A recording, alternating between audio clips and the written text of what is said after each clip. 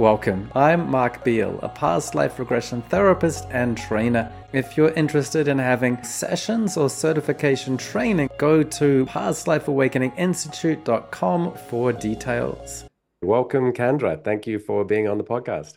Yeah, of course. Thanks for having me, Mark. So this is Kendra Savage. She's a licensed clinical social worker and therapist. She practices holistic and integrative psychotherapy and psychoanalysis, especially EMDR, and we'll find out what that is soon, internal family systems, and mind-body work like meditation. She works with issues including trauma and addictions. She has a master's degree from Rutgers University. She's been in clinical practice for 4 years and is now in New Jersey. Yet she's Southern Alabama born and was a professional opera singer. So you can find her profile. That's right. Yeah, you can find her profile at Psychology Today. So welcome, Kendra. Good to see you. Yes, thanks for having me, Mark. I'm excited to be here. Great. And so that's a lot of things to go through. We can find out about your healer's path, the kind of issues you work with, the kind of modalities you use, and the kind of study that you've done. So how would you describe in your own words in a short form your own job title? Yeah, I think I am somebody who's working with individuals who are struggling on a daily basis with, functional problems. And I come alongside them, support them, help teach them, and also just help guide them with information and knowledge and wisdom. In some ways, it's such a human thing what I'm doing, and then in other ways, there's a lot of science. Yeah. Okay, yeah, I'm interested to find out about the way you balance and use the scientific that you have, and then, as we said, the holistic and integrative type methods. So, by holistic and integrative, presume that means you're using a variety of therapeutic modalities. So, what are some of the primary ones? Yeah. So the first one that you mentioned, Mark, was EMDR. And I know this seems kind of elusive, and even the title of it can be challenging. So it's eye movement, desensitization, and reprocessing, which is a lot of words. And essentially, it is taking painful past events that still feel really charged and overwhelming when you think about them, revisiting them through the use of bilateral movement, which is kind of the left and right movement of the body, either the eyes or the hands. And it allows a person to revisit past feelings and reevaluate them from the present moment. And when a person is able to do that, then oftentimes there is a release of distress from the brain and body. And that offers a lot of release from overwhelm. And it's a wonderful way with which to address these functional issues that people are coming in with, anxiety, depression. So that's kind of EMDR in a nutshell, but it's actually a really vast psychotherapy approach. And where it began long ago for just trauma back in the 1980s when Francine Shapiro first stumbled upon this wonderful technique, it's really just adapted over time and is now being used to treat everything from anxiety to OCD, trauma, proper trauma with big T, to little t trauma, neglect. I mean, anything you can imagine. So that's really kind of the framework with which I'm viewing most of the way I interact with clients. Okay, so How, how does yeah. that sit in the world of psychotherapy and psychoanalysis? Is it a subset of it, or Yeah, that's a great question. I still work with a psychoanalytic supervisor weekly because I think EMDR it has its roots in psychoanalysis, which is really that everything going on in your present that is distressing or causing overwhelm is based and rooted in the subconscious, kind of undercurrent. And that's really what psychoanalysis is all about. And so, kind of doing that dance between what's happening in the present moment, how is it being impacted by past subconscious material that I may or may not be in awareness of. Um, yeah, so I think those things are completely linked and really one birthed the other. and so there's an element there where you're going back and reprocessing events from the past. And so a lot of the people watching this, the Past Life Regression Institute podcast, will have a hypnotherapy background. And so it does sound like, and I read actually an article online where it was mentioned that there are similarities between EMDR and hypnotherapy, and that both attempt to bypass the conscious mind to elicit subconscious suppressed memories and feelings. So Yeah. is that right? And how would you compare it or see EMDR in relation to things like hypnotherapy? The Yeah, commonalities? absolutely. I mean, I think they're really sister therapies and they work in a really similar realm. So anytime we're dealing with the subconscious, it's such a vast arena. And EMDR to me is kind of hypnotherapy light. I don't know if everyone out there listening to this would agree with me, but it's really giving the client a lot more um, dual attention in their conscious mind. So when they flirt with their time in the subconscious, there's a little bit more control, there's a lot more cognition, and there's more guidance. So it's kind of a way to get introduced to the subconscious realm without, with a little bit, I would say, more control and more guidance Okay. um, as to where you're going, and a little bit more kind of cognitive information being put in between. Okay. So, Yeah. Okay. So in hypnotherapy, we traditionally regress to a cause and we might ask fairly general statements and find out where the subconscious takes us. And we might be a little bit surprised by that. So we may not know what the causative or traumatizing events are going into hypnotherapy. In EMDR, there's the more controlled cognitive elements. Is it like you know what you're going into and what you're going to address? that's a great question. I mean, similarly to hypnotherapy in the way that I've experienced it, Mark, through your institute, before you go in, there has to be an agreement on what the problem is. So we have to know why we're going in to the subconscious. We really want to have a firm idea about what that is. And then we want to know and be in agreement as to what the desired outcome might be most of the time. So that way we know what the purpose and outcome of our work will, what we want it to potentially be. It has to be something that is realistic, something that is more, it's taking in the complexities of life. And so those two things are really essential because once you go into the process, like you said, EMDR is very similar to hypnotherapy in the sister modality way, in that you don't know where the subconscious is going to take you. In fact, I may think I know based on the client's history. The client may think they know based on, oh, this memory was really painful for me. But their subconscious has a totally different agenda. And the next thing we know, we're in their, grandfather's basement, piddling around in the dirt somewhere. And they're going, how the heck did we get here? And their body is all of a sudden revealing to them, wow, there's this really important negative belief that got stored at this moment in this time that has to do with my presenting issue. So very similar in many ways. Yeah, and the way that you reprocess the feelings, so it's eye movement desensitization. So you're revisiting the memories. Do you even make a distinction between recalling, reliving? Yeah, we don't usually say reliving because there's this idea that you're not going back into the past as who you were then. So the only reason why a person even steps into my office and is looking to do EMDR is that there's a part of their subconscious that is ready now, that they're not having to survive that event anymore, that is safe enough now to revisit it from where they are today, which is usually safe enough to go back and to reevaluate. And so they're bringing that present wise part of them with them now. And so we call it reprocessing because you're going back with your wise, mature self and you're taking that adult part with you. And that adult part is going to go back with the part that had to experience that past event. And now they're together. And so that's a really big distinction. We call it dual attention. Yep. You're part in the past, but you're part in the present. And we're really working this dual attention at any given moment and making awareness, bringing attention to it, depending on a client's need. Yeah, well, that's really a powerful thing to hear because I think some potential clients may think I don't want to do trauma therapy because I don't want to relive my traumas. And Yes. some clinicians even might say, regression therapies are dangerous because you're going to make people relive their traumas and re-traumatize them. Sure. And so I what, and absolutely. yeah, Yeah. so what would you say to that?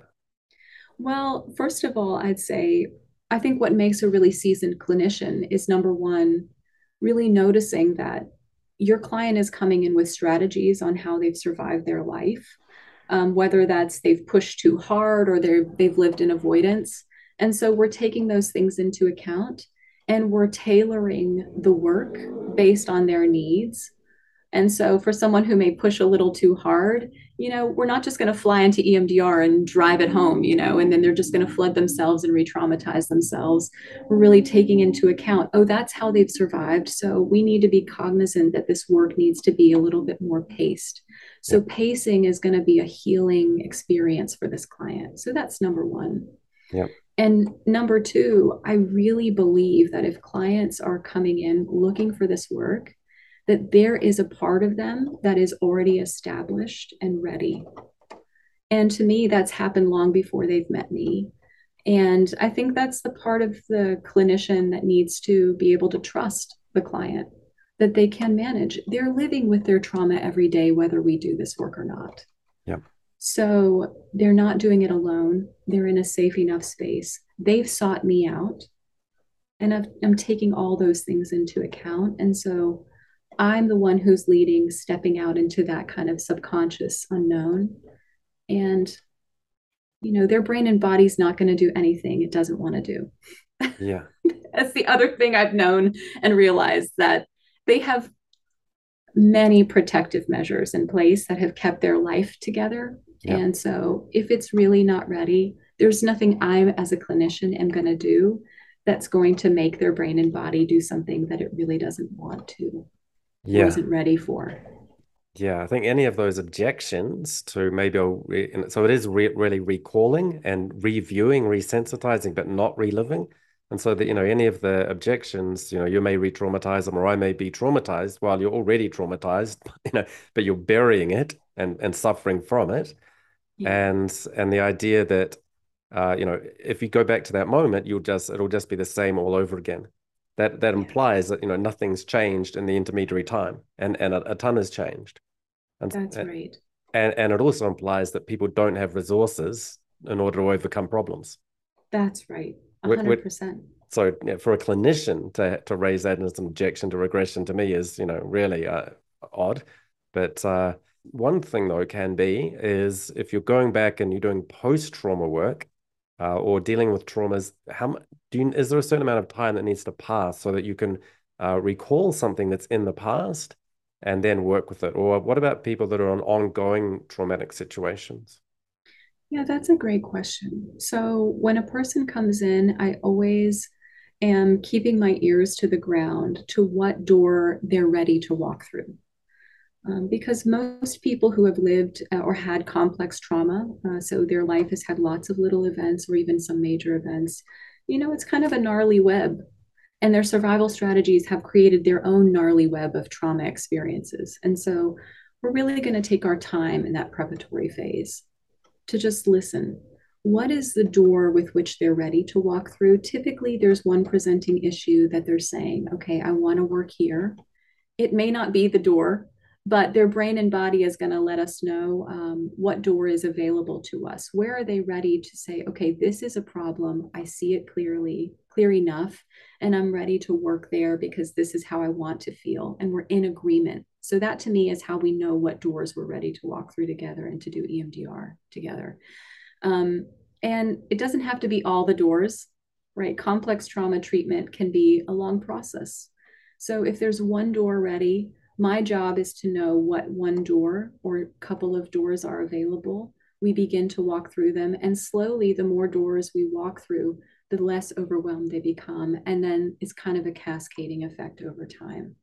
And then the more awareness and capacity they have to walk through bigger doors or more complicated doors. So if someone's walking in for treatment, I assume we have at least one door, Okay. or we can prepare to get through a door. Okay, you talked about the big T and the little T and distinctions and kind of traumas.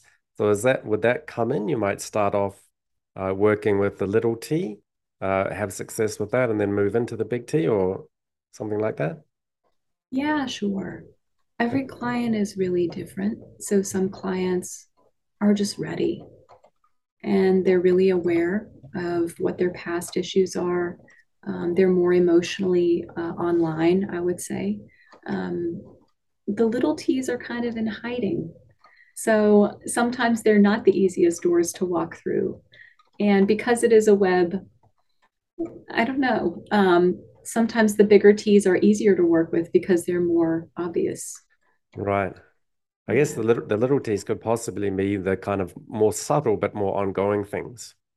Yeah. So But a lot of times, emotional neglect right. is a big little T that I see, and it kind of rears its head in so many different presentations.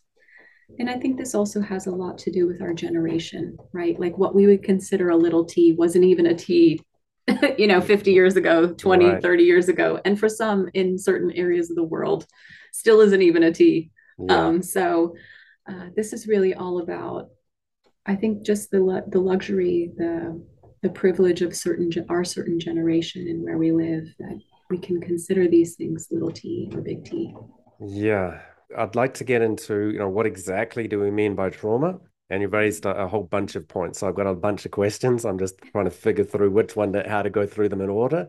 Yeah. But we often think of trauma as in PTSD, post-traumatic stress disorder. And people often think of things like, in being in the military, being in Iraq or something. And then you have traumatic stress from that. And then you might come back and have issues with addiction, anxiety, depression, substance abuse, suicide, this kind of thing. But trauma isn't limited to people who've suffered those gross, obvious traumas. And so because we see high rates in the general population of anxiety, depression, substance abuse, and suicide. And then there's little t. And so that it comes to this whole question of what really qualifies as trauma. Yeah. There's a wonderful quote by Gabor Mate where I don't know how to quote it specifically, but his words would say, trauma is not the event itself. Trauma is how your body experiences, interprets, and understands the event. And Yeah. so, with that definition, trauma can literally be anything. And trauma is inevitable. It's not this thing that we're going to be able to avoid. So, to me, any person could come in and find a benefit from trauma treatment because your brain and body, everyone's brain and body has experienced things we can't understand, moments where we didn't have any assistance or help to interpret painful events and make sense of them in a way that's going to be best for our brain and body. And because we live in a world where we are not just an individual, we live in a collective, we've had to deny our needs for others. And so when I think about what trauma is, it's the ways in which we've had to deny our own needs and wants. Um, and also the misinterpretation of emotional data that either causes us to believe things that aren't true about ourselves or things that aren't necessarily true about the world or life itself. Okay, so trauma, what it is, it's how you process it. It's not the event, and the events. So if you did raise a point there about the relativity of trauma, what may have been, we call it wouldn't have been called a trauma in the past, but it is now because in many ways our lives are improved. We had traumatic things like animal attacks or starvation. There can be that question, okay, I have traumas that can be in various degrees and it can affect the general population. Then one question can be, there's money, time, effort involved in dealing with that kind of trauma and going through treatment for it. Like, why? What's the motivation for people to do it? And I think at a certain level, just because you're not in the third world suffering starvation, war, famine, corruption, that it doesn't diminish the level of suffering that someone can have sitting in a nice house, with all the food that they need and are basically safe. And so, what are your views about what motivates people to recognize that there is some trauma there and the importance of the suffering that they experience is real and is it's valuable to work through that. Yeah. Typically, when I meet individuals, a common thing I hear is, I'm feeling so distressed, but I shouldn't be. So Right. my life is telling me that things are okay, but my body and mind are telling me things are really not okay. And I don't know why. It just doesn't make sense. Yeah. So that's one of the biggest motivators that I hear in the outpatient work here in New Jersey that I do with the population I work with, which is mainly adults. Yeah.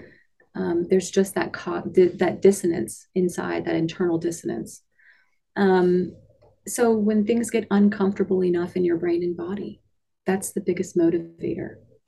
And I think we're in a generation right now where people are really, they're hearing their brain and body more.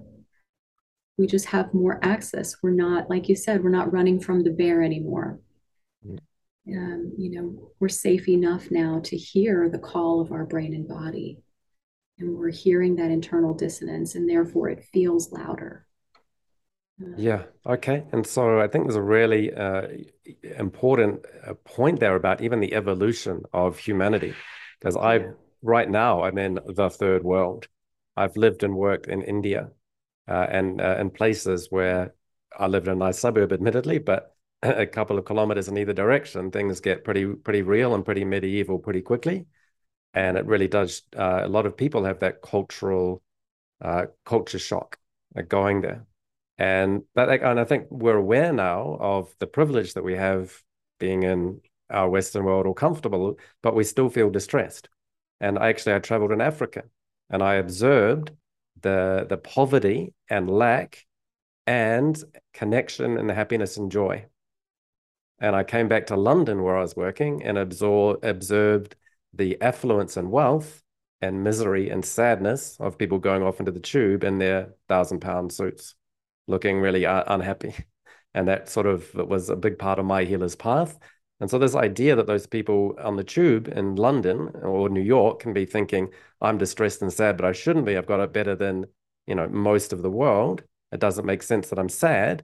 Whereas for me, that was a big awakening to realize, you don't really got to your stress and suffering is pretty real, and the isolation and disconnection and all of the minor sufferings, we're safe and wealthy and everything, but the sufferings that we feel are real, and the whatever causes are there. They may not make sense, but it's pretty useful to try and make sense of them and to deal with them. Yeah. So what are your views on that kind of, have you had that similar experiences or thoughts? Oh, Mark, there's so many thoughts and feelings coming up as you're saying this. I mean, I've had these thoughts so many times. I mean, so when you're connected to just the process of life, right? Like, so survival is where you're just right in the thick of life itself. And there's almost a simplicity to it, isn't there? Like what you described when you're in a third world country. There's there's a limited value of life in the way that we might see it in America, or a higher economic socioeconomic status, um, where we're so conscientious that we're almost unable to connect to life and the process of life. And so on one hand, there's that simplicity when you're in survival, and yet when you slow down, and I think that's what's been happening, we're slowing down, we're disconnecting from that process. There's a lot of discord that begins to happen in the brain and body where we think we're not a part of it somehow. And so this work, trauma treatment or EMDR, the way in which I do EMDR and integrate holistically, is how do we come back to the process of life? And I think the reason why people are going through this evolution of survival, conscientiousness, conscious awakening, healing, is that we open kind of the voice of our spirit. And so it gives us another layer of evolution, but we're certainly going to go through the ringer getting there, like any evolutionary process. And it's not happening in every area around the world, but for those of us who are able to experience it, it's another part of self that opens, another part of the evolutionary process that opens, and another part of us that's able to have expression in the world. So it's worth it, I think. But Yeah, well, that's some really interesting points. So in terms of, going through the ringer, even though we're having relatively more subtle traumas, and there's a saying that, the worst trauma that you have, maybe, so even I can talk about, people in Africa. I went to Rwanda, and, there was massacres there. I went in a few years after the massacres in the late 90s. And, you can't deny that there's, gross traumas there. And yet the ability of humans to be able to handle that and move on is impressive, not to minimize or any of their, the events they went through. But the point being that the worst trauma that anyone's experienced in their life, relative to another person, may not be, but it's still the worst they've had. yes. So there's a big difference between experiencing a trauma, which our brain and body is uniquely designed for. Okay, we are built as humans to endure unspeakable terror and suffering. It's just unimaginable what we can survive and continue to thrive in. Right. So there's a difference between walking through experiencing that firsthand versus your conscious awakening moment, which is where you're observing yourself going through those events Yeah. from a different perspective, which to me is where the healing process comes in. And it creates that next dimension within a person. And so having to witness yourself going through atrocities and be with yourself as you look at a past memory with what your brain and body had to experience, as if you were watching the movie of your own life from a different perspective. That to me is where healing happens. I, And so, not everyone is going to get to that place in this lifetime, and that's yeah. perfectly fine. But for those who are seeking that, and that's where they're going to go in this life, I mean, the healing that comes from being able to just feel the emotional flood and rush and the energy that comes from being able to create that dimension, that to me is the work that I'm doing. And so, and I wonder, Mark, about the work you're doing also. We mentioned at the beginning you do EMDR, and you also do mind body work like meditation. What you're saying there is really, I think, moving us to the meditation part. I Yeah. think that's a really important distinction, and witnessing is a big part of the meditative practice. So is you do practice meditation in your practice, and is witnessing part of the meditation practice as you see it?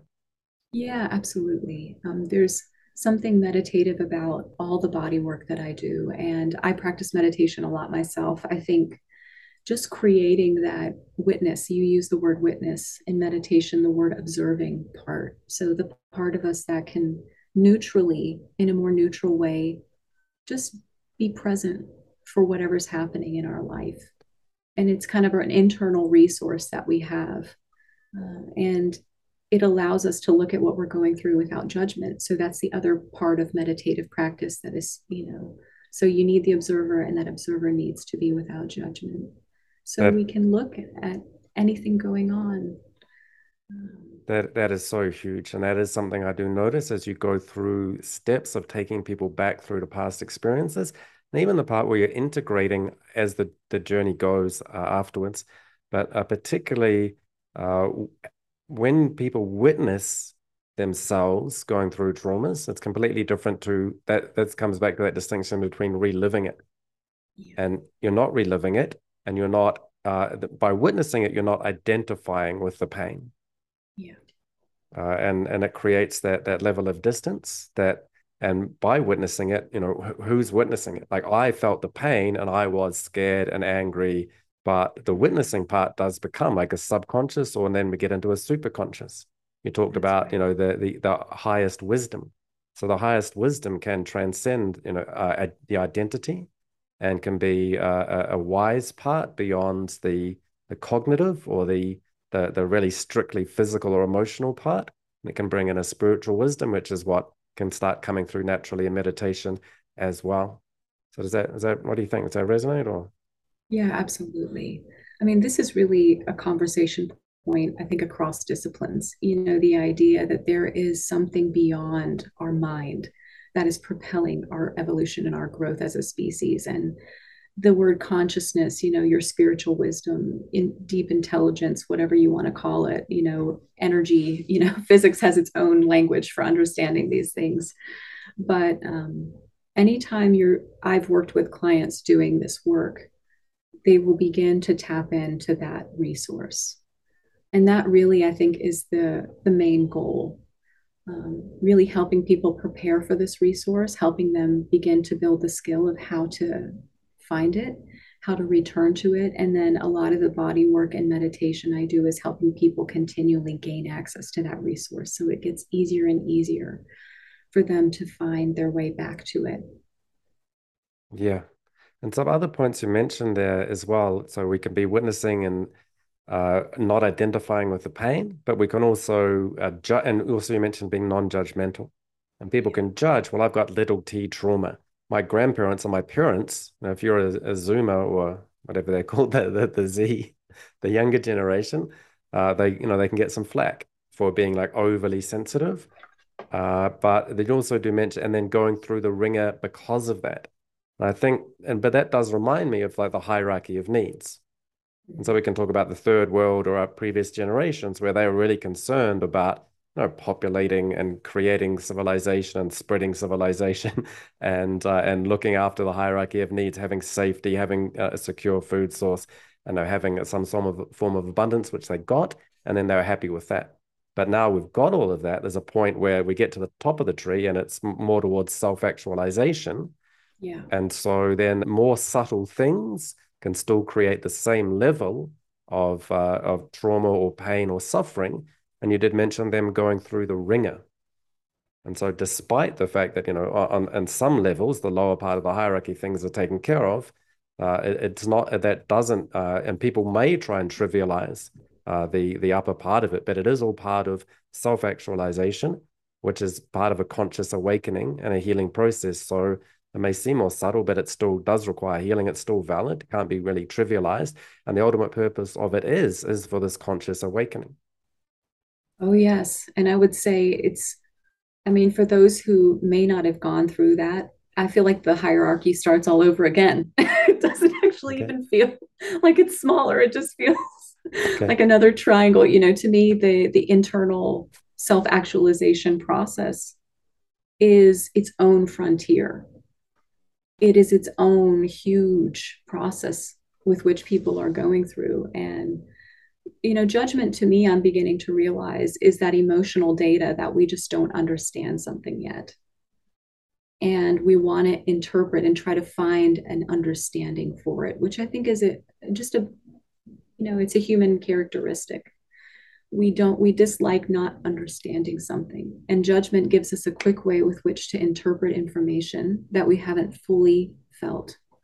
Yeah. And so the more people sit and witness fully feeling their own experience from a third position, judgment inevitably distances because they now begin to see things from a different perspective. And that's really what releases the chains of judgment over time. And the more experiences people have feeling the emotional experience with themselves, the Yeah. more they can feel it with others over time. Yeah, I see this a lot. I see it with my clients and I see it in society where people have very firm, make judgments about things being good or bad. And they have a Yeah. great deal of certainty that they're right in calling other people wrong and that they're good and the other ones are bad. And for Mm-hmm. me, but what I see as a consequence of that is a lot of pain and suffering caused for themselves. Oh, yes. And I think one way past that is knowing that you don't know. The judgment that you have that I'm good and I'm right and they're wrong and they're bad is has great problems, and the greatest problems it has is for that person's own peace and clarity and mental well-being. Yeah, Are you saying something like absolutely. Oh, yes. In fact, this really defines so much of that preparatory phase I spend with clients, which is just coming in with a neutral state, even allowing people to experience what neutrality feels like enough. I'm not a perfect neutral slate, but neutral enough. So that way clients can begin to notice, wow, there's no judgment here. in the way that I might feel it, even just experiencing it for the first time in an external way, so they can begin to identify, mentalize, what does that feel like inside? And then, like you said, as it begins to progress, it can just have amazing ripple effects, because there are so many things that, even from where I'm sitting, I do not understand about the world, about humanity, about our species, about where we're headed. Yeah. Um, and judgment is really that quick way to just find relief. In a way, it's a compulsive behavior to explain the unknown. So, in some ways, it's very necessary for many right now. And hopefully, we'll develop better ways of dealing with not knowing. Yeah. Okay. And so sometimes I see that kind of judgment. It starts off as people being very judgmental towards other people, but seeing it as some kind of virtue. And once they see through that, then they become judgmental of themselves, of how could I be so critical of others? So implicit with that judgment is that, we're judging others as right or wrong, but then we're trying to project onto them or give a sense of shame. And so what, yeah, what is that shame element? Is that something that you see? Oh, yeah. I mean, shame is like the word.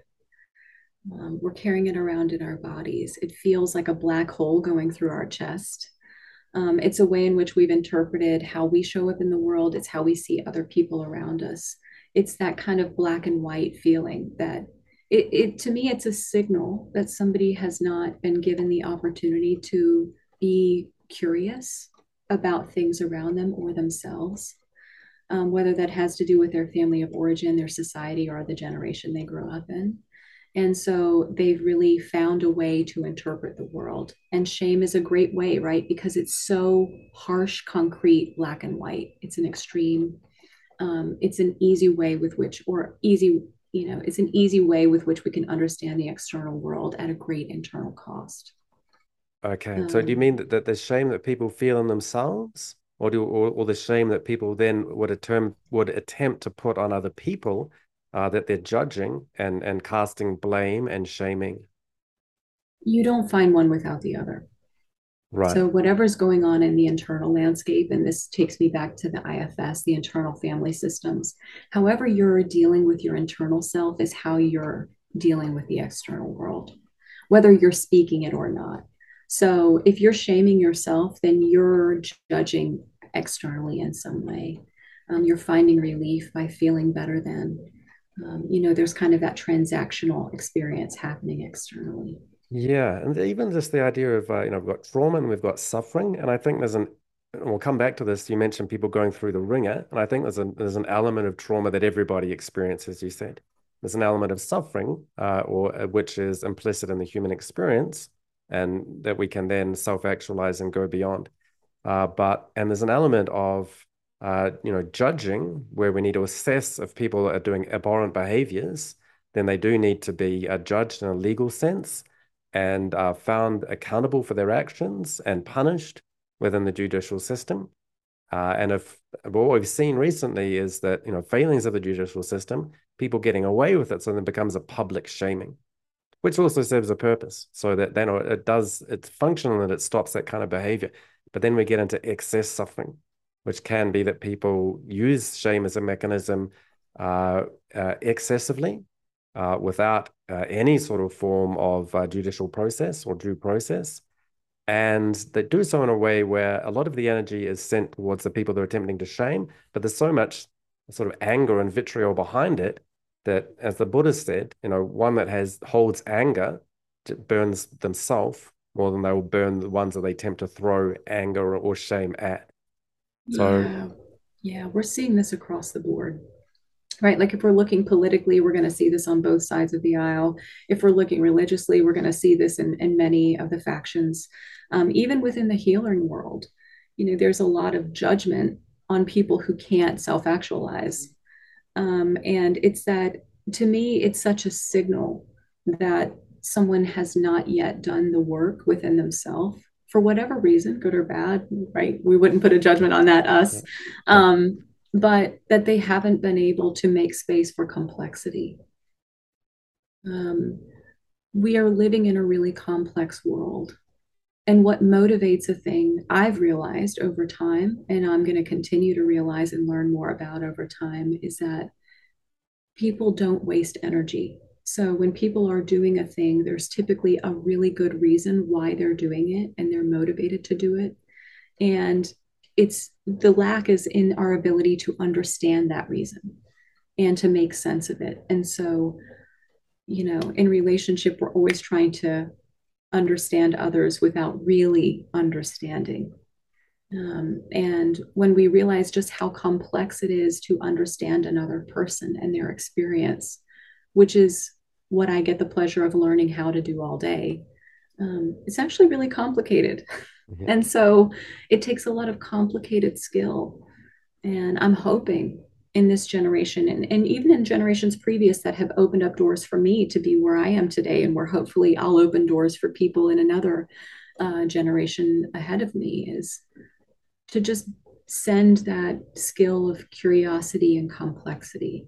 Yeah. Is that something you're seeing in your professional life? Are you seeing judgment towards, your holistic integrative approach? Yeah, of course. I mean, here in New Jersey, there's a really strong group of cognitive behavioral therapists, of really traditional golden standard ways of helping people, typically more solution focused, more cognitive based. So they have to do a lot with thinking your way out of problems. And I was pretty well established and indoctrinated in school, and that's fine. It was what it was. Even in the addictions training that I did, there's really this, kind of entrenched idea that people can choose to not do things based on just sheer thinking and will. And I think, I wonder what you think too, Mark, but at some point I realized, wow, this just isn't working. And if it's not working, then I think, okay, if this would work, it should work. And if it's not working, then clearly this isn't the answer. And that's what opened the doors for me, and some really brave people who were asking questions and getting curious and saying, oh wow, no, that's working, or that's working. Let's go through those doors. Let's follow those trails. And to me, that's where I just felt my chest like, my soul was like, yeah, just some really beautiful things there. Okay, so we've talked about the conscious mind and bypassing, getting to the subconscious, and the evolution of society, how things move on and become more subtle. And then we get into the superconscious mind, hypnotherapy, regression to things in this life. And then this is where we can take another step further away from the traditional scientific model. So I'm the Past Life Awakening Institute. So what are your thoughts towards modalities like past life regression? Yeah. Um, the clients I work with, inevitably, if they continue in their treatment and they slowly begin to awaken consciously, they gain that observing position. They're able to really allow themselves to feel and experience emotional data in real time. So they can feel what they're feeling in any given moment. They're allowing themselves to feel it, experience it, integrate it, process it, gain the wisdom. Then their internal voice is awakening. To me, the emotional feelings that people feel at any given moment is the voice of their internal wisdom. And one way in which I've learned to understand that for myself as a student, not as a professional, is that there is a deep wisdom within us, a deep connection to the superconscious, a deep a deep wisdom that is trying to help us grow and evolve and learn in this life.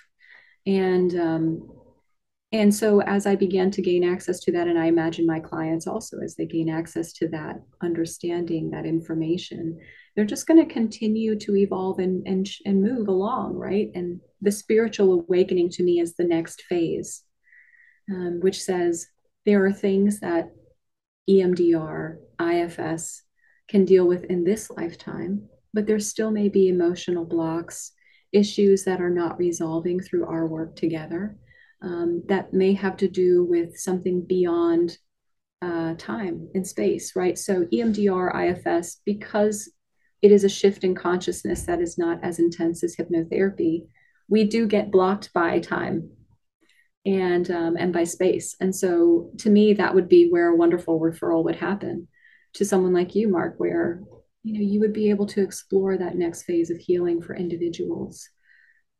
Um, yeah.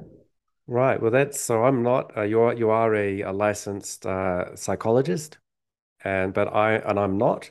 And so I don't work with clinically diagnosed issues. But so in this life necessarily, or through hypnotherapy, it's not it's still focusing really on subconscious issues, or past life regression, spiritual issues. So I have that mandate, but they are then inherently more subtle, little traumas. So the whole idea that people need past life regression therapy now, it's like, well, don't we have enough problems in this life? Yes. And once you've gone to people like Kandra and dealt with all of those, you may find some of the you've cleared away so much that things as subtle as past life traumas can come up, and then they may be relatively small and not necessarily be dealt with in your own past or in these past decades, but does come up now as as a relatively small trauma, but the biggest one you've got. Hence, it's now made its way to the front of the line. Uh, That's right. There's a queue. There's a healing queue, and it's been collecting your entire life, and it's just waiting. And your body has the deep wisdom of knowing which one should come first and which one should come next.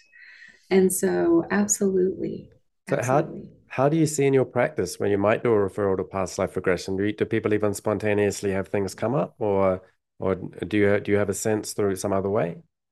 Yeah. Well, this was just happening recently. So, a client that we had explored a certain body sensation and present trigger, and we had explored it several occasions. And every time we would explore it, the way in which they might define it is, well, I just can't get there. There's a block there. And to me, of course, my client might then say, oh, well, that's my fault. Something's wrong with me. Right. So that's their survival strategy. But over time, as we begin to take in the complexity and realize, well, there are so many other factors here. What if it's actually the wall of time that's blocking you from getting there? And EMDR, while it does shift consciousness, it doesn't do it in as deep a way as hypnotherapy. It doesn't explore beyond that wall. Would you be willing to consider, right, that wonderful question, that it's actually something beyond this life? And when I broach those subjects with clients, it's always carefully because, again, there's no judgment on my end about what spiritual modality or not that you aspire to. Um, and when we get to a place where we can ask those questions, then if that's meaningful for that client, then a referral is a wonderful way with which they can continue to take that issue specifically or other issues that are coming up that we're not able to find a resolution for. Instead of saying, wow, I'm a terrible therapist. Wow, she's a terrible client, no, there are really limitations to the work I do. And there are resources beyond me. Sure. I mean, there are limitations to everything and that nothing's complete in itself. So I will also meet with people. And if I think it's mainly a cognitive issue and you need to figure out, some this life psychological things, go see a psychologist first. I see myself really as a therapist of last resort. And I really prefer people to have done as much possible work and so that they checked off every other possible thing. So the only thing that makes any sense is the thing that doesn't make any sense, which is past lives. You know. Sure, absolutely. You've done some of my online sessions, like in between lives regression, and we even had sessions together for past life regression. Yeah. So that's a way in which you've experienced it. So can you tell us a bit about your experience with your own past lives or past life regression therapy? Yeah. After I did a lot of extensive work on my present trauma in this life, there were still a couple of issues that would resurface and patterns that it just felt wouldn't resolve in the way that they had with my present life trauma work. And when I began to explore past lives online, I was really amazed how similarly it reminded me of meditation. So the state was very similar, but the information coming up from my subconscious was really available, vivid, interesting, making sense to me in many ways, and just available. So it was like meeting another part of myself. And I had met many parts of myself up to that time. So this just felt like, oh, this is a familiar feeling. I know what this feels like. And yet it's like a whole nother part of myself. And so when I started doing work with you, there were some very specific things that I wanted to seek resolution for. And the way in which you operate reminded me so much of my present trauma healing. So it almost felt like a very similar way. And just, going into a deeper place. And the resolutions were so impactful and meaningful in a similar way to my present trauma healing was. It didn't actually feel so different. It's just the information was coming from a very new part of me, or a part that I had been just recently beginning to develop, which is that spiritual and deep intellectual wisdom within the brain and body. Yeah, interesting. I'm glad you felt that way, even as you're describing EMDR. So many of the principles and ideas, it's something I've not trained in. I know a little bit about EFT, but so not that much. But yeah, everything that you're saying about recalling it, reprocessing it, bringing in resources, that's all things that we do in past life regression. And then there's extra levels of narrative. What was it like for you to recall? There are people I know in this life, and then I can recall them incarnated in a different body, in a different role in a past life, and to make those connections so that it's not something you do just know, like, who was I? But it really does connect to presenting issues that are relevant to the way that we're feeling and operating in the world. What was it like for you to get those narratives, even the suspension of disbelief, or did you take it literally or not, or how was your experience with that kind of narrative? Yeah, I mean, it's almost magical. I've heard EMDR described that way also, like it's magic. Yeah. Because when you get that subconscious download of information, it's just like, where the heck is this coming from? It's coming from me. So that's one thing that drew me to EMDR. One thing that drew me to hypnotherapy, past life regression, is that all the deep wisdom is coming from within. And so that was really amazing. And then it also makes me think of the word complexity and perspective, because when you can see how you've behaved in ways that may make you very upset and frustrated, and also ways that you think, wow, I really endured that, you're having to take in from that observer position all of that new information of experience beyond just this life. And it's so vast, and yet it's so specific. And there's something your subconscious wants you to understand about those moments and events that have given you, again, those underlying subconscious interpretations that may or may not be working for you anymore. And so it wants you, just like the way we would update our iPhone, to a new version. Our subconscious at some point says, it's time for you to update. And it wants you, I feel like it's drawing you in to give you that new information, that new interpretation. It's expanding the complexity again. Yeah. Okay, now we have the technology to expand what we can understand. And it's almost like a gift. Yeah, that's beautiful. And that really comes back to what we're talking about before. I think people really suffer when they judge other people as being wrong and bad and themselves as good. But the real issue is the certainty with which they feel that they can judge them, and how Yeah. certain they are that they're wrong. And this expanding narrative is so useful, because what we often find is that things even out over time. And it may be in this life someone is objectively bad and wrong, and we can judge them as so. And so you can understand people can be justified and cling to that identity and feel justified in really judging someone harshly. And the people who have done wrong do they'll karmically they think they will be punished, even if they're not punished by the judicial system. So I rest in peace knowing that that'll happen with or without my vitriol, and strong feelings. And that the huge thing comes there when you go into past lives, you find out the other sides of the story, and you find out an overwhelming amount of story and narrative. They're definitely wrong in this life, but I balance it out by I did some wrong in another life, and so many shades of bad, good in the middle, and the complexity, and all that does is make you challenge the idea that you really know what is right or wrong in the big picture.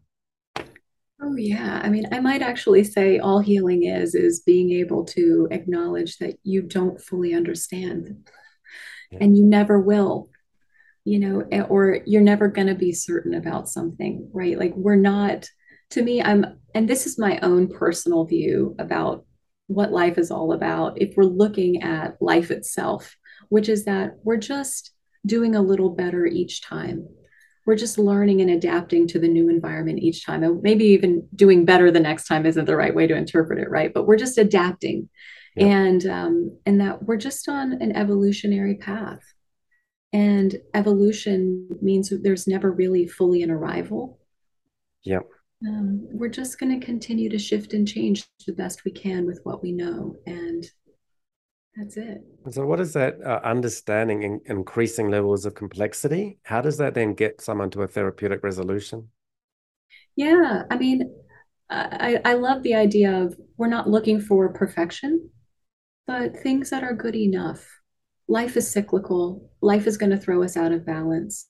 So much of the work I'm doing is to help people understand that cycle and Yep. that they have then the tools with which to come back into a state of peace and neutrality as best they can, Yep. based on where they are. And sometimes they will be much closer to it and more in attunement with it. And Yep. other times it will be more challenging, but they know where that home base is and they're able to visit it and find it when needed. And it's an internal resource, it's not external. So it's free, it's available to them. And that is the skill we build. And life is going to happen, right? It's supposed to. And that they can anticipate that without as much fear. Yep. And that's it, finding as much internal peace and navigation towards that home base. Yeah. I think peace is a key phrase for me. So I notice particularly in past life regression when you are having the witnessing conscious, the inner wisdom coming through, you are then able to access a peace that passes understanding. So, so there's ultimate complexity means that you're not going to be able to consciously understand and judge things effectively. And so then you can just not do that. And so and that which is a form of forgiveness, but and also and letting go and choosing instead of attempting to shame others, that does then create an inner suffering for oneself.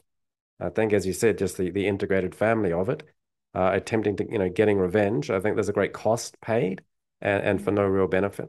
I think the idea that there's excessive action needed to be taken by us in order to get justice. I think justice is a pretty, self regulating process, particularly, if you believe in karma, which I do, then it's something we can then we can take the actions that we need to in order to fulfill our own life purpose, but do so in a way with calm, clarity, confidence, and peace. So for me, Oh, yeah.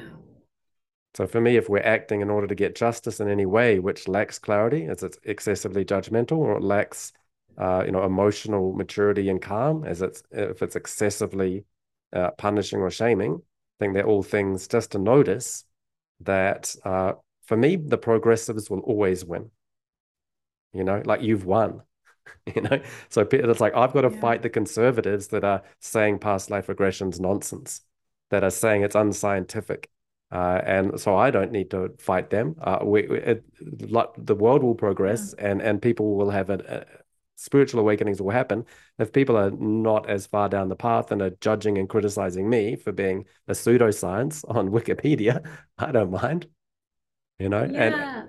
and similarly, Absolutely. for a lot of people, it's that understanding that you're going to win, and smile while you're winning. Don't create excessive suffering for yourself that's unnecessary and harmful to yourself as you go along that path. Yeah. I mean, this is all an energy game. That's what living is. Yeah, When we look at why addictions exist, why depression exists, what makes anxiety so unbearable, yeah, it's all about just this constant overuse of energy. There's so much output. We're trying to just find solutions to problems by doing things. And so much of what creating that observer position, releasing the need for judgment, is really just releasing the body of having to do things, to react, Yeah. So the less we're reactive, the more we're conserving energy, the less we have to overwhelm our brain and body, which is a pretty fragile system, I'm learning, Yeah. to keep in balance. And so when we begin to realize that our primary task and our main locus of control is over our system and how we use our energy, then we begin to connect to what peace feels like. And then once we feel it, we don't want to give it back. Yeah. And it feels really damn good, Yeah. to feel at peace within your system. It's where, right, our body is always seeking homeostasis. That is the way in which our biology is created. Yep. And it will do its best to come back into that place. And so, again, we're giving back into what life is itself. Yeah. And that's just saying, okay, there are many ways with which I can use my energy, but what's going to best serve me? Yeah. And I know it may be like, oh, What? well, you're not fighting the fight, you're not fighting injustice, but anytime I hear the word fight, I'm really weary. Yeah. Because again, you ask the great question. The evolutionary process is happening, whether we know it or not, Yeah. and things will find their way to be worked out. That's the beauty of life. Yeah. And we don't have to force things. Force actually creates its own problem. Exactly. Yeah. Yeah, that's really important. Some really good points there, like doing versus being. So a lot of Yes. social justice is things need to be done differently, and Mm-hmm. I need to make you do things differently. And Yeah. which can create, which is forceful, and then can create a lot of pushback and a lot of pain on both sides. And what did you went on to say, you were talking about peace on the inside and for oneself. So I'd even selfishly, you know, Yeah. be more focused on your own being than other people's doing. Feel that peace inside, and then what happens? Your inner peace can radiate out. And then what happens to those around you? They don't push back. They don't feel forced. They can be inspired. They can feel the peace, and they can then be drawn up uh, by That's right. your inner being and peace. So the consequence of it for their own personal health and then it is ultimately then more effective in terms of Yeah. the outcomes that they want to get. So I'm not saying don't be progressive, be run over. Saying like do it in a really skillful way that expand that is going to be more effective, so that progressives do win, or that progress wins, and that becomes too political to call it progressives versus conservatives. But Mhm. spiritual evolution of consciousness and humanity will always we're going to continue to evolve no matter what, Yeah, and the absolutely. old will fall away and the new will come up. Yeah. And I think so much of what we're seeing is that we are in a time of that paradigm shift happening in a Yep. really big way. And I think it's going to be inevitable that there will be resistance. There will be people who will be shifting. There will be people stuck in the middle somewhere. I kind of call us the bridge generation, at least here in the States, who are able to go through this healing process. We're kind of a bridge. And I'm really excited, actually. I think there's a reason why I chose this time to be here doing this work, because it's really hard to be on the cusp of something changing, a paradigm shifting, Yep. socially and globally, and yet there's also something really exciting to be witnessing it firsthand. A lot of the people I'm working with, they're experiencing something for the very first time. It's like when people said, my granddaughter was the first to ever go to college. you Yeah. know um, my granddaughter is now the first person to ever be able to have her emotional system fully online and experience her true voice in the world, Okay. and experience peace in her body. Like that's the new thing. Well, speaking of your true voice, great segue to we did mention at the top that you previously were a classical singer, and you actually came into your education as a healer a little bit later in life. So how old were you when you started your psychology training, your master's degree? Yeah, I was 32. I started my social work education. Prior to that, did you have an interest in psychology? Is it something that you wanted to do when you're sort of 18 coming out of high school, or did you put it on the back burner, or is it something that occurred to you, as life went on? Yeah, I had no idea I wanted to do that. though I think one of my survival strategies was just really being a great listener.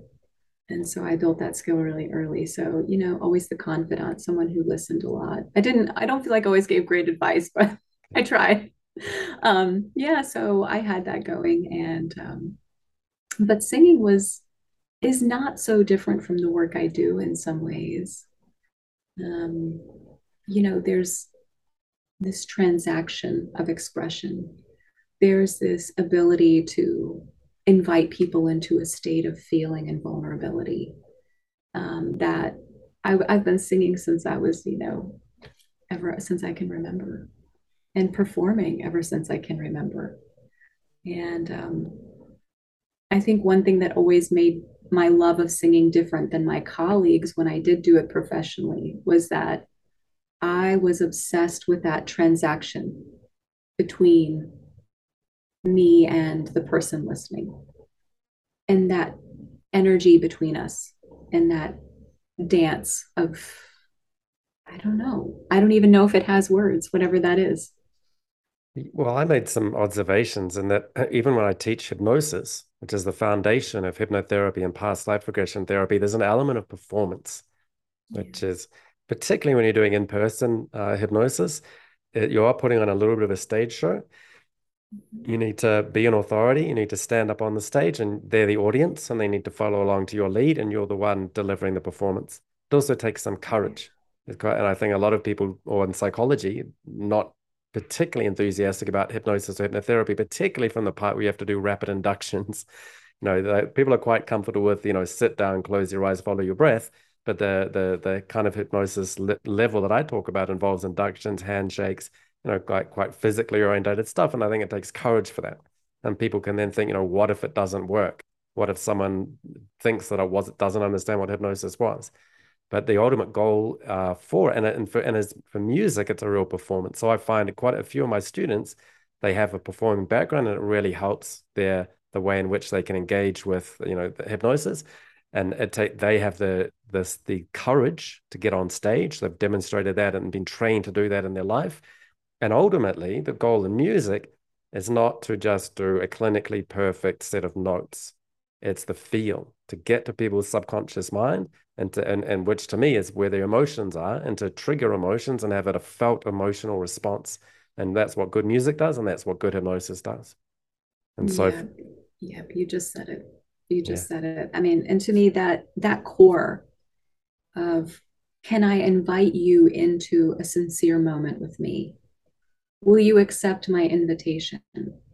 I can't force you. I can't make you, but I can lay the stage for you to come and rest and be. And then we can have this spontaneous moment together that will never occur again in the same way. And that it can have this meaning if we make it so. And then we can do it again, yeah. and then in that we build this relationship, that dance that continues on and on. I mean, um, I learned a lot about this through my own psychoanalytic therapy and my own training.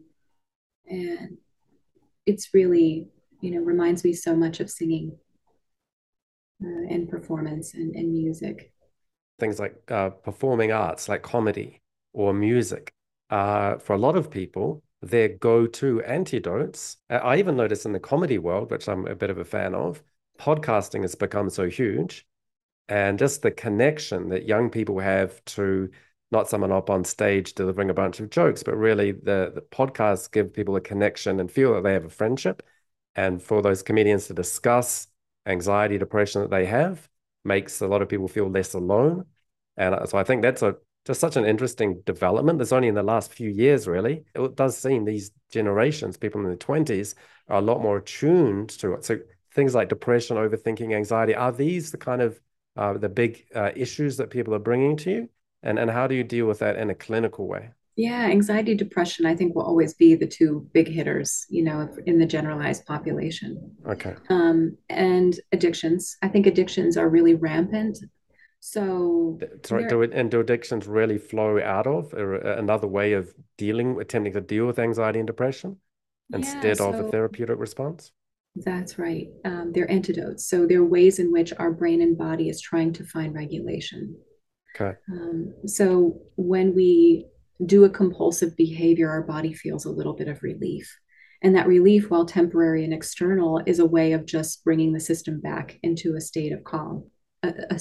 Well, I say regulation, but it gives you a little hit, a little dose of calm, Yeah. enough to string you to the next time. But anxiety, depression, addiction, compulsions, codependency, these are issues that I'm seeing on a pretty regular basis. And this generation is really cognizant that it doesn't feel good. It shouldn't be there. What's going on? They have the space and ability to look at it. Well, can you tell us a bit about how, like, even not a specific case, but just generalized cases? So maybe we'll do one at a time. So if you could talk, and so anxiety, what exactly does that mean? Is it social anxiety is the dominant one, or anxiety about the future, the state of the planet, climate, all of the doom scrolling that's happening? But what does anxiety mean, and what are you seeing in the general population? And that you work with? Yeah, lots of social anxiety.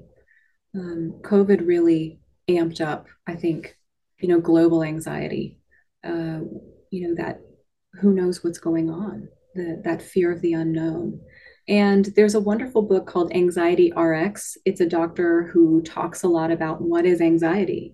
Anxiety is the mind trying to come up with a way to, manipulate the external world. So if I do X, I'll be okay, or don't do X, don't do Y, avoid X, avoid Y. So it's our mind going into control freak out mode, because our body, inside our body, is a state of fear and panic, and of the unknown and of uncertainty. And so if that comes back to, okay, so we have this part of us that has become overworked, our mind, having to control every minute of our life because we have a deficit skill, which is that we don't know how to manage anxiety and uncertainty. And so, to me, anxiety is a wonderful opportunity for us to explore, where did that deficit come from? When did you get the message that uncertainty wasn't manageable? When did you see it modeled that you had to just control everything in order to survive? And again, then we get into EMDR, we get into, the somatic work. Um, So do you find and that anxiety has those kind of causes, so you can go back to times and reprocess them? yeah, absolutely. I think anxiety, because it feels like such a scattered, you feel it all the time. It's such a generalized symptom Yeah. that we have these fears that, it just is who I am. But the IFS model, and what I love about it so much, is that when we begin to connect to our anxiety, Sorry, all IFS being internal family systems. that's right, internal Yeah. family systems, which is how we address our internal self. How do we connect to it and build a relationship with it? And internal family systems really surmises that our anxiety is not just this thing we do. It's actually a really sophisticated part within us that had a beginning point where, yeah, there is a healthy dose of anxiety to live in the world. Yep. But when does it go beyond that? And now we're using so much energy all the time and overwhelming our system. Yeah. So when we float into that part, we begin to connect with it more. We begin to get curious, that Yeah. trigger word again. Um, then that part begins to reveal through that deep internal wisdom. Well, there were some really early experiences that caused me to go haywire because I was so small and helpless and no one was in control. Or, there was severe neglect, there was abuse, there was painful events, whatever we're going to find there, right? And then, Sorry, are these just typical experiences that anybody would have? You don't need to come from a broken home or have any that's right. particular traumas. This is just everybody would experience some sort of anxiety creating early childhood events, or Yeah, I mean, I think that I would say most people would say, wow, I at some point have experienced anxiety that isn't appropriate, yeah. primarily because we are in this paradigm shift. Yeah, so a big part there is recognition. That's why some people might dismiss therapies, because I'm feeling some sort of social anxiety, but to the level where it's excessive. What would you tell people that feel that they've got excess anxiety? one is, come and have sessions, but are there some guidelines for people with that kind of anxiety? Yeah, well, the first thing I would say is that it's probably not about what you think it's about. So wherever you're projecting your anxiety, whether that's, does he like me, or do I look okay, or, do I have enough of X or money, or, it's probably not about the presenting fear or concern where you're trying to find control. So that's what's happening here on the surface in the mind, right? So the racing thoughts Yep. constantly going. This is just the mind's attempt to calm the feeling in the body. The feeling in the body is the fear, panic, uncertainty. And so that to me is really where the source is. And, there are lots of really wonderful somatic techniques. Our mind is going to do anything and everything. If you have grown up with anxiety or you currently have anxiety, it doesn't want to feel the feeling. And so the primary goal is, how can we give our mental attention to our body? Our body needs us to feel fear, panic, Yeah. overwhelm in order to integrate. So, in the way that we eat food, we ingest it, it goes into our stomach, we integrate the vitamins and minerals, and then we release what we don't need. It's the same with emotional experience. So, if we're constantly trying to control how we feel, we're never going to let ourselves feel. And we desperately need to feel fear and panic, move through it, be able to notice why it's there, where in time it came from, integrate it, gain the wisdom and knowledge from it. So that way our mind can take a holiday and take a holiday. So once we've absorbed that information emotionally, our brain doesn't have to be working so hard. It could if we wanted it to, but it doesn't have to automatically all the time because we don't have the emotional skill to feel what we're feeling.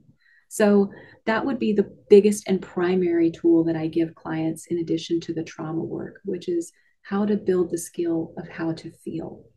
Yeah, that's right. And that's moving away from addictions, which are a way of sort of suppressing the feeling, but to recognizing the feeling, notice it's in excess, and having the courage to face it and deal with it. Because if you don't deal with it, then it's sort of with you ongoing. But if you do face it and deal with it, you can be through it once and for all, then you can step into a new world without it. And that, which is Yeah, really part of that conscious awakening. So you have to be yeah, conscious of that subtle level of excess anxiety and have the courage to deal with it and awaken through to a new healed way of being. yeah. And it's not, our bodies don't want to be constantly overworking. Right. When we really get to know these parts through the internal family systems model, the first thing I hear when we ask this part, what would you prefer to be doing? The part Yeah. will always say, taking a break. We'll ask this part, are you tired? Yes, I'm exhausted. Um, our anxiety wants a break. Our depression wants a break. These parts, our addictive parts, want to stop. There's no part of us that wants a break more than these exhausted parts of us. That And that's re so, yeah, that's really powerful because I think there's a little part of people's minds where they identify with their anxiety and they can't imagine a world without it, and they don't necessarily think it's possible, so they wouldn't do it. And if they drop that, then they don't know who they are. And if you don't know who you are, you get afraid of not knowing that, and you prefer to go back to the pathology, and there's a comfort in your discomfort. yeah. So do you see things like that?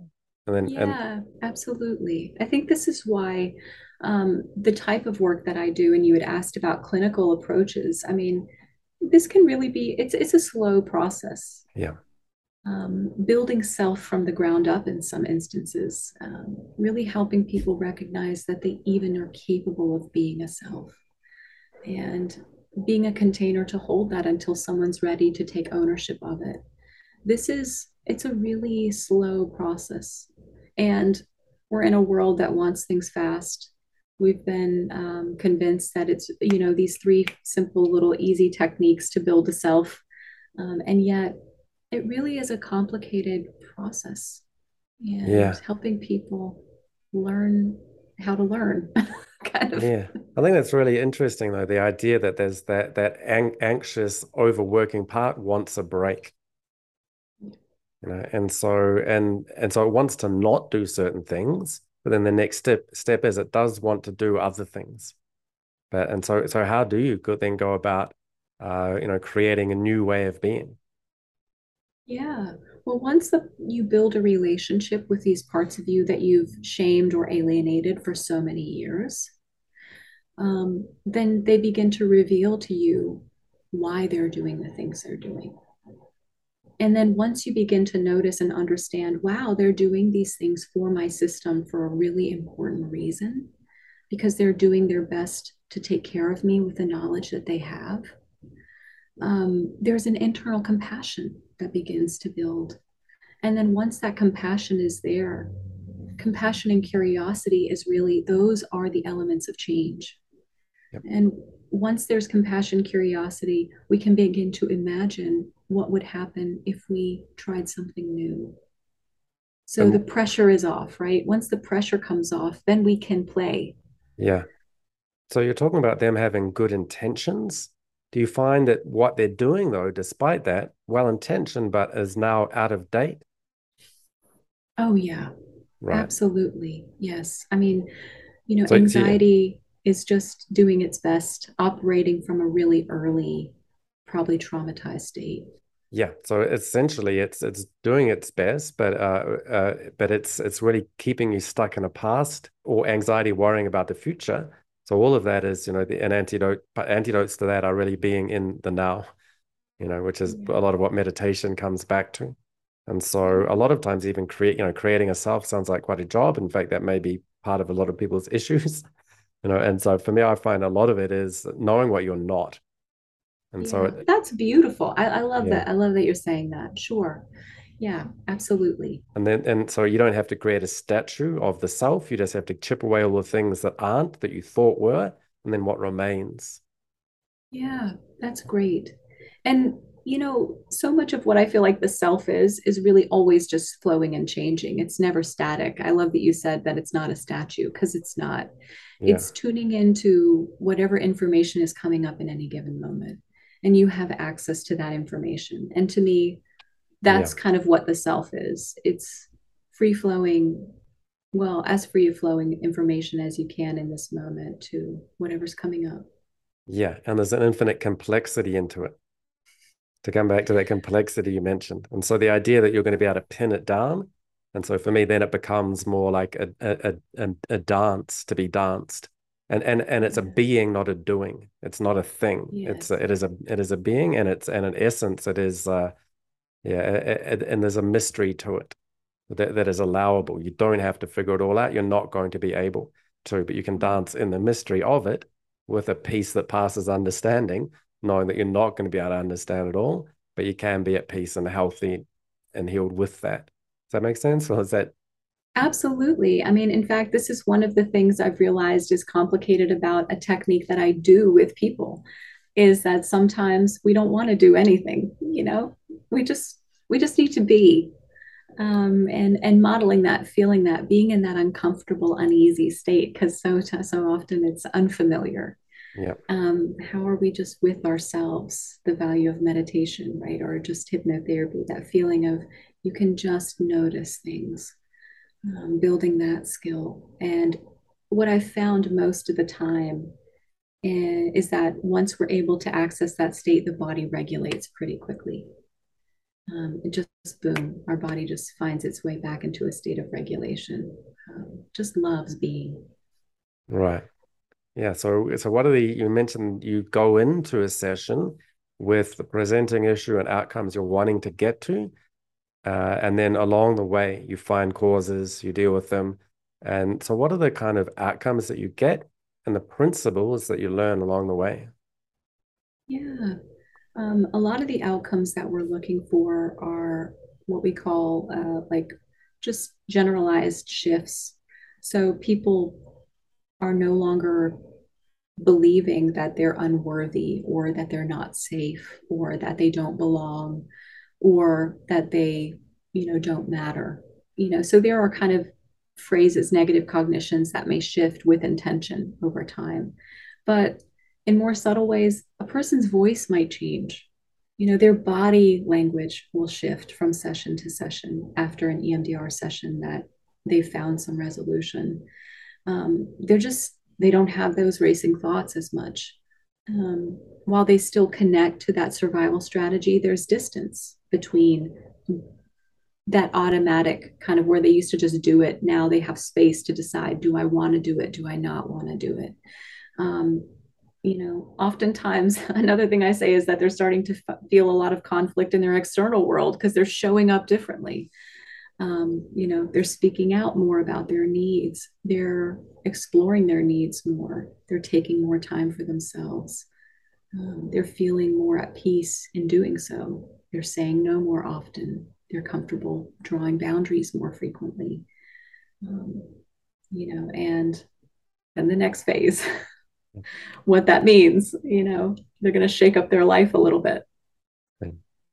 So what would you say to people who have heard this and resonate with some of the issues, people who are wanting to work with that and how they could work with you? Yeah, well, first of all, if you're listening to this and it's resonating with you, resonance, right? So there's something in your brain and body that is saying this feels true for us. And that feeling that you're feeling right now, that is a motivating feeling. And I'll encourage you to just go with it. There's a reason why it's resonating. Feel free to reach out to me, whether you're going to work with me directly or whether I can refer you to somebody in your area who does a similar style of work. EMDR, IFS, maybe a particular form of work that I do is resonating with you. Then, follow that feeling in your body. That is something that's saying now's the time. There's something we want to know more. That's that curious feeling. And I'm going to encourage you to just reach out.